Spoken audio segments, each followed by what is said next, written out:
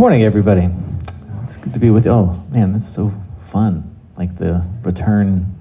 Nobody tells me good morning most days. I don't know why I said that. All right, so let's get to it. This Sunday, we are taking a pause between our sermon series here at Revolution in order to revisit a specific set of parables that are shared by Jesus and recorded in the gospel accounts of his life. And if you're new here to Revolution, I'd like to take just a moment to kind of explain what we're up to with a week like this week. So each year at our church, we choose a single theme to guide our teaching time every week for the 52 messages of the year. In the past, we've focused on church a few years ago. We focused on mission 2 years ago. And then last year, we focused on hope, specifically our permission to hope. And this year, our theme for the year is uncertainty. And if you've been visiting with us these past few Sundays, that's why we chose to look at the life of Samuel versus any other story in the Old Testament for that last series, because Samuel is a figure who has to live and make decisions at a time when the nation that he serves is profoundly unsure about the steps that are in front of them. Our big point for the year, which we hope all of our teaching and all of our series for the year helps to flesh out, is this. It's that uncertainty isn't something to fear. Uncertainty isn't something to fear because it gives us a chance to shift our focus from what we know to who we trust. And that is a crucial step for everybody's faith, to shift from what you know to who you trust. But working through different topics and books of the Bible week after week in search of the same theme for 52 weeks in a row can get kind of intense at times. And so we've also, over the last few years, developed this rhythm in our teaching, which we call, because I'm an English teacher and I use really unhelpful turns of phrase all the time, we call them interlude weeks. And a musician. That's what happens when an English teacher and a musician is in charge of naming things. You get interlude weeks. So we had these interlude weeks where we take a pause in between the bigger chapters in our year in order to revisit a part of Scripture that we think actually works better to study as something broken up into pieces instead of in one big chunk. So last year, we looked at Psalms in our interlude weeks throughout the year. And this year, we're looking at the parables of Jesus in these interlude weeks. So that is what we're up to this morning. We're looking once again at a specific instance of Jesus' teaching before we move ahead next week to a new topic. And that is a lot to explain to get started. Last week I told a joke about puppets. This week you got a whole lecture about our sermon teaching structure. But anyways, if that was as clear as mud, here's the takeaway. Here's the big point that I want you to walk away with. The point is, we want your time with this church to build something up in you. We want your time with this church to build something up in you. We want you to not just know in your head and to come in and learn random things every week, but to begin to experience in your whole being how Christian faith actually holds together as something solid and reliable. Because it's the wholeness of Christian faith, not just little moments, not just little moral lessons or weekly stories. It's the wholeness of Christian faith which can bring wholeness into our lives. And so we want to focus on that with our time together every week. So what parables are we looking at today? If that's the goal, what parables? Well, this morning we're going to look at the parable of the watchful servants. The watchful servants. And I'd like to begin with a question. I warned at least one of you about this question earlier. The question is, do you know or remember what juxtaposition means? Any volunteers? What is juxtaposition? I have 8th grade and a 7th grader who I know learned it. Just nowhere. Yeah, what you got? Position in relation to something else. Yeah, putting a thing next to something else for the purpose of drawing some kind of comparison, right? So illuminate something. All right, that's good. So when we take these two things that are strikingly different and we slam them up next to each other. Okay, question 2 is, why do we ever do it? Why do we do it? That's harder to answer, right? To learn something, but how do you learn something by putting two things that aren't connected next to each other? Let's look at a quick and a famous example that I think might help get us on track for the morning. I'm actually going to read it. It goes like this. It was the best of times, it was the worst of times. It was the age of wisdom, it was the age of foolishness. It was the epoch of belief, it was the epoch of incredulity. It was the season of light, it was the season of darkness. It was the spring of hope, it was the winter of despair. And that is the opening lines of what novel? Good. Some of you had terrible English teachers. You're totally right. It's Tale of Two Cities. I say terrible because I'm going to give you a personal confession. I hate Charles Dickens. I hate him so much. I think he is a paid-by-the-word hack, and I just think his books are trash. So, hot takes, that's what you're here for. So, but I'll admit, that opening to Tale of Two Cities is pretty good. But what's the point? What's the point? How can any time be both? I mean, it's poetic, right? But what does it mean? How can a time be the best and the worst? How can a time be wise and foolish or light and dark at the same time? Well, I'll offer a hypothesis that I think gets us somewhere. I think Dickens's point is that the time he is actually writing about is more than one or the other of the things, right? It's more than just good or bad. He's saying that the time that he's writing about is complex in ways which resist being oversimplified into just light or dark or foolishness or wisdom. And I bring this up because the parable this morning, which isn't all that confusing in itself, is juxtaposed with another idea in this part of Scripture that seems to push in the opposite direction from the direction the parable is pushing. And so our task this morning is to work out not only what the parable says, but what Jesus might be up to by sharing this particular parable at this moment in the way that he does it. So we're going to get to the parable first, and then we'll get to the juxtaposing. It comes from Luke 12, and it goes like this. Be dressed, ready for service, and keep your lamps burning, like servants waiting for their master to return from a wedding banquet, so that when he comes and knocks, they can immediately open the door for him. It will be good for those servants whose master finds them watching when he comes. Truly, I tell you, he will dress himself to serve, will have them recline at the table, and will come and wait on them. It will be good for those servants whose master finds them ready, even if he comes in the middle of the night or toward daybreak. But suppose the servant says to himself, my master's taking a long time in coming. And he then begins to beat the other servants, both men and women, and to eat and drink and get drunk. The master of that servant will come on a day when he does not expect him, and at an hour he is not aware of.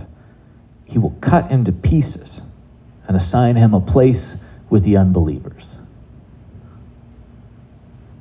All right, to set the context. At this moment, Jesus is talking to his own disciples here.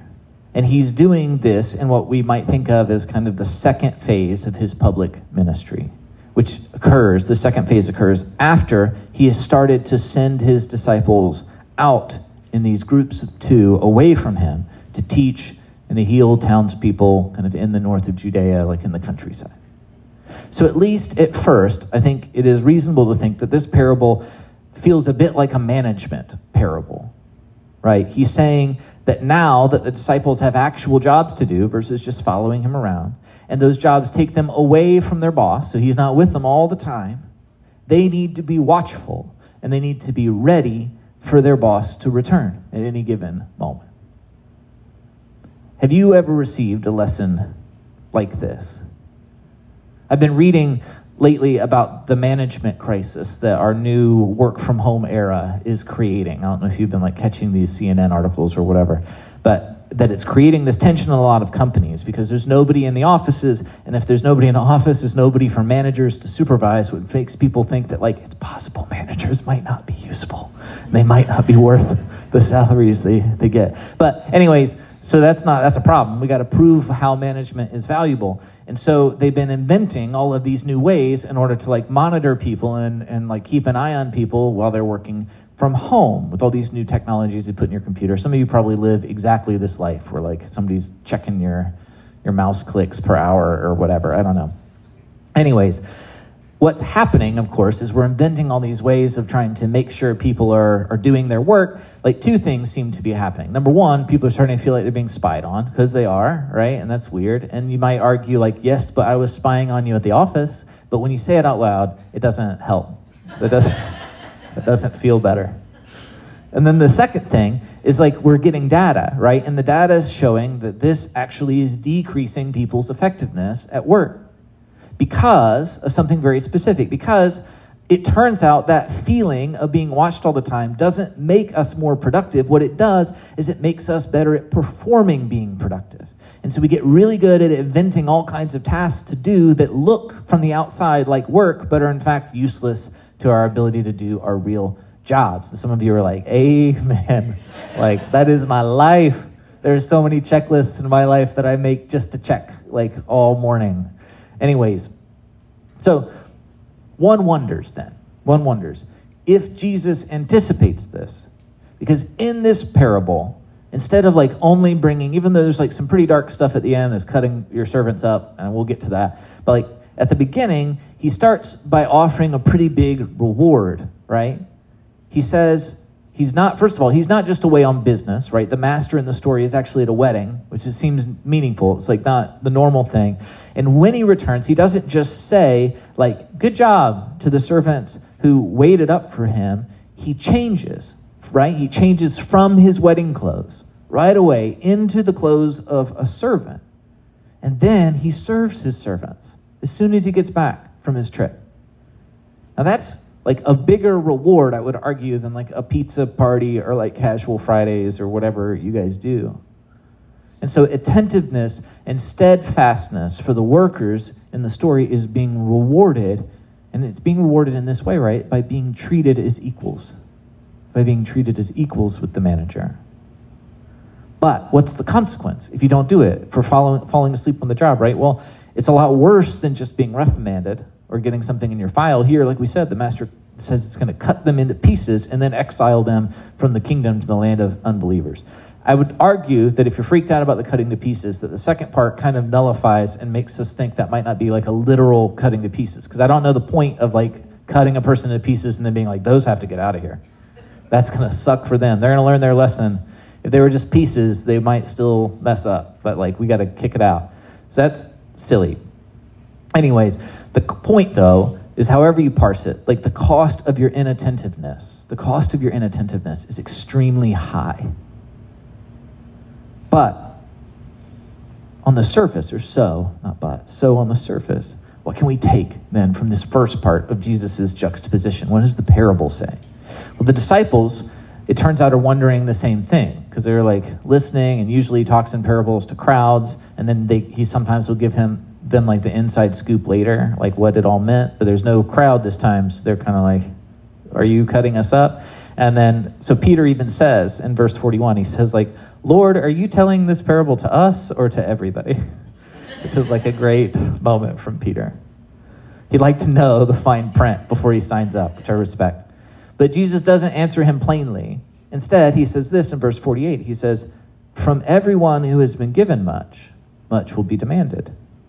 And from the one who has been entrusted with much, much more will be asked.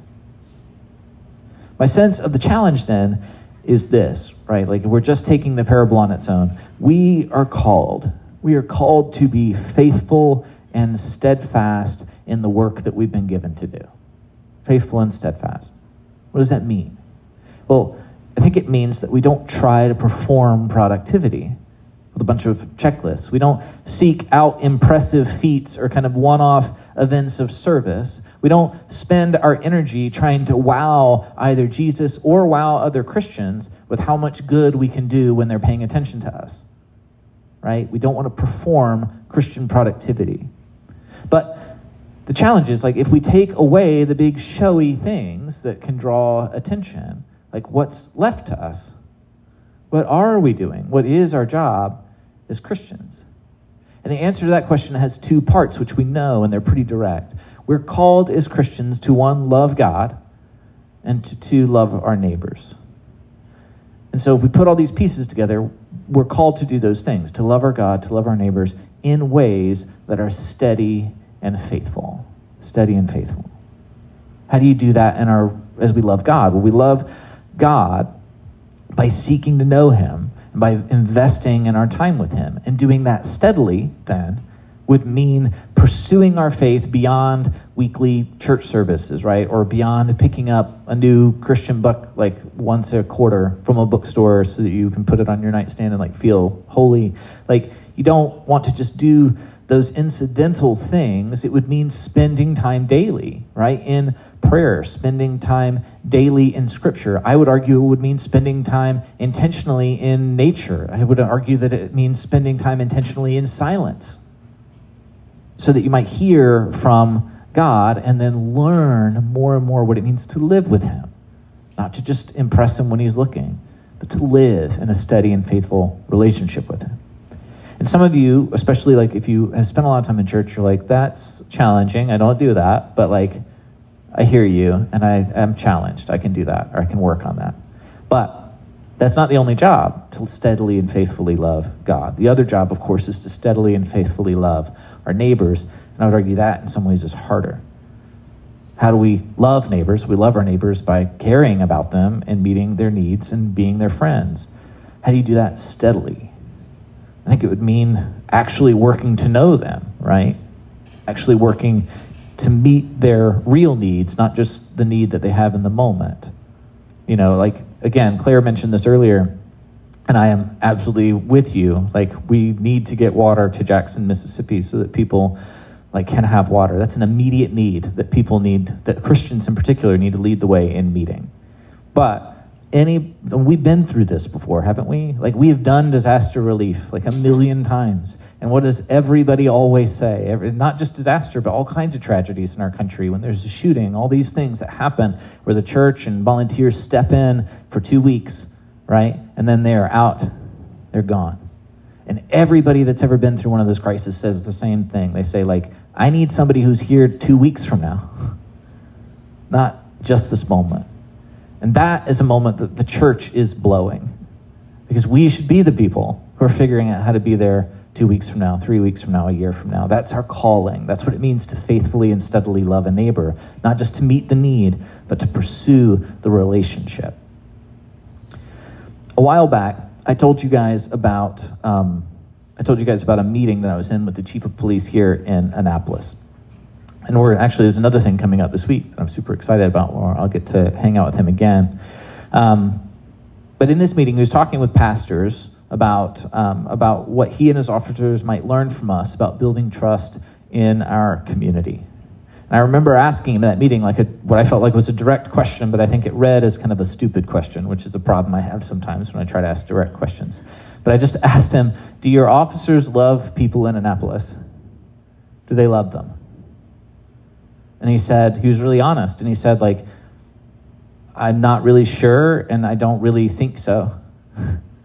He said most of them commute in. They don't really live here. They're commuting in from outside, and they really only interact with people who are causing trouble on a daily basis. And so, like, yeah, there's like a certain hostility between them and the people.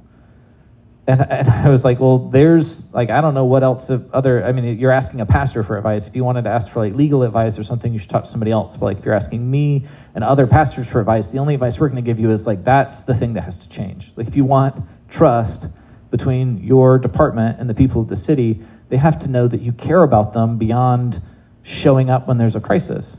So what are you doing to make that happen? To invest steadily and faithfully in a relationship, and not just incidentally or like in the moment of panic. So the challenge, I think, that this parable, the good challenge that this parable can give us, is to never stop doing all of that stuff. Love God, love your neighbors, and wait on the master to return. If he comes back and he sees you at work, then he's going to do a cool thing. He's going to serve you in the same way that you've served others. And that is a sermon, right? Like, we could just call it right here. Except I teased you with that Tale of Two Cities thing earlier, and you know it's important because of how much I hate Dickens. I wouldn't have done it if I didn't have it going somewhere. So, where is that going? Well, it's going here. I think we have to start by asking, like, is that possible? Like, it sounds good on a Sunday to be like, love God, love my neighbors, never stop, be faithful, be ready in the middle of the night for the master to come. Are you going to do it? I'm not. Because it's not possible to do in the way that I'm telling you to do it. Can we really commit to being loving 24/7? Notice when the master here might show up at the end, right? He might show up, it says, in the middle of the night or towards daybreak.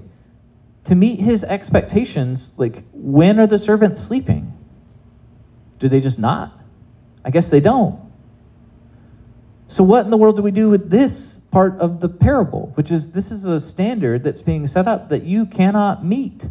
You can't. Well, friends, that's the worst of times, part of the story. And just as with the Dickens thing, the answer is going to come through juxtaposition, I think.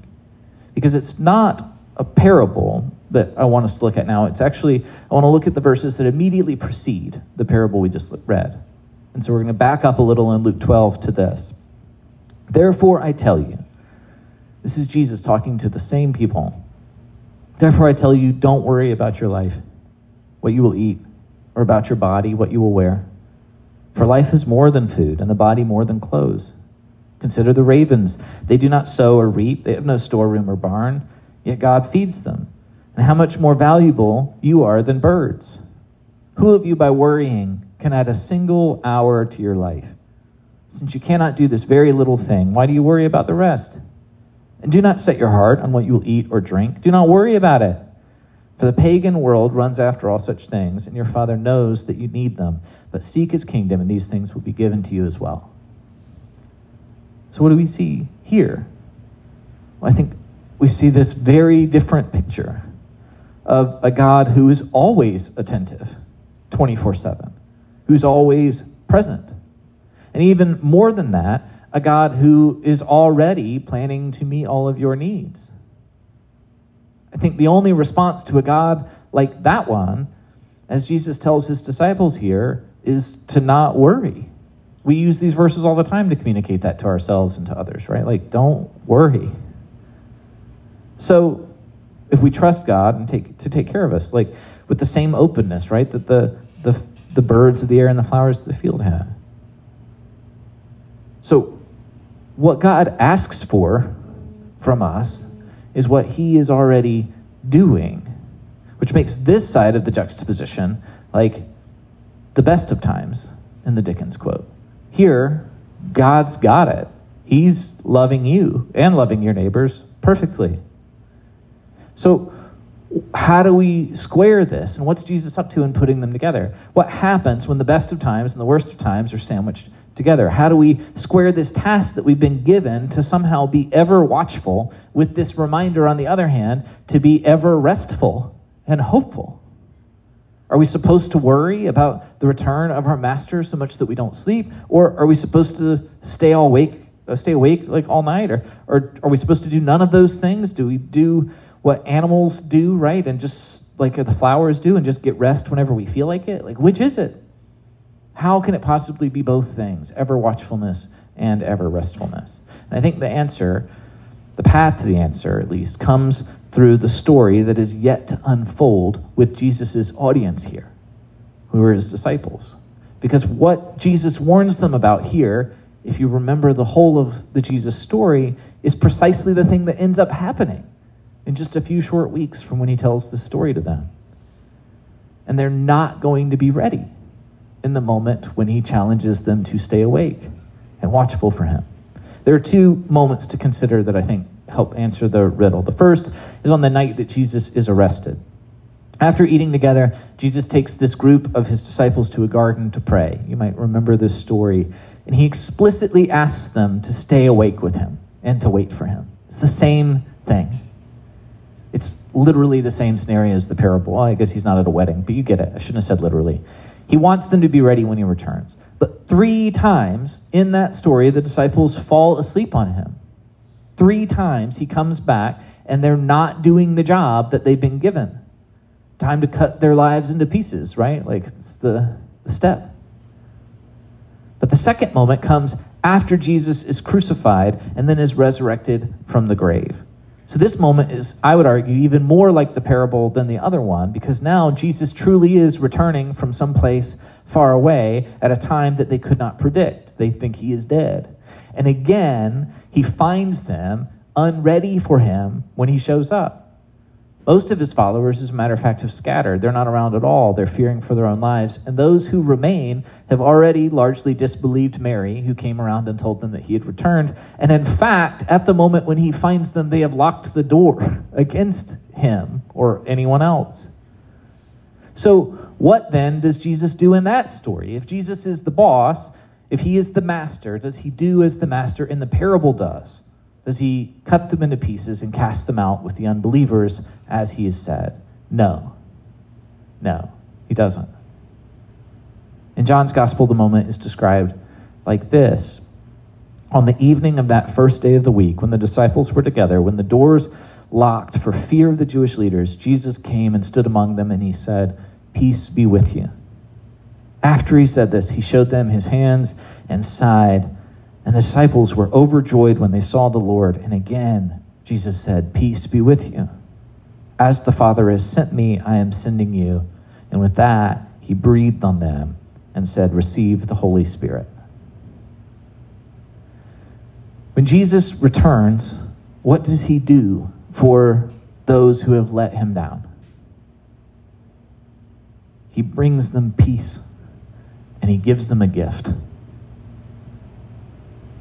Even when his servants fail to serve him, he does the very thing which had been reserved in the parable for people who were faithful. He comes in servant's clothes, and he ministers to them. He raises them up, not only as he's not just the equality that we saw in the parable. In the story, he raises them up as co-heirs with him. But not only is that, in the story, he raises them up as fellow workers with him, saying, "As the Father has sent me, I am sending you." So I want to argue, here's the resolution that we find in this juxtaposition of the work that we are called to do and the peace that we are invited to experience. The resolution is grace. It's grace. It is the experience of God's gifts to us. The experience of his attention towards us and his forgiveness of us when we do what people do, and his invitation, even in the midst of those failures, to join him in the work that he is pursuing. That gift is grace. So how can you find that this morning or this week or this year? How can you feel and experience that grace? Well, first, I think you can hear the call that we started this whole thing off with. You can hear I'm not trying to challenge you to not be challenged by that parable. You can hear the call to be faithful and steady, to love God and love your neighbors. You need to hear it. It's good to hear it. And to do that not in the big showy ways that are designed to impress the boss that you're afraid of, but in the quiet ways which require more boldness because they require you to trust that the master is going to see it, that he's going to see even that small and steady work. So be challenged. Don't run from that. Second, though, rest in the attention of God. Rest in the attention of God. God is not far away. You're not waiting on his return. He is near, and he knows what you need. So look for the faithfulness and the providence of God in your life as you are already experiencing it. And then third, accept the grace of God, even when you fail to do the thing that you know you're supposed to be doing. Perhaps we experience this tension between what we've been called to do and what we can do, specifically because that tension is what we need to experience in order to actually be able to accept this gift God's trying to give us. And if we didn't have these moments of wondering, am I letting him down, then we wouldn't be able to understand how much it means for his answer to lovingly be no.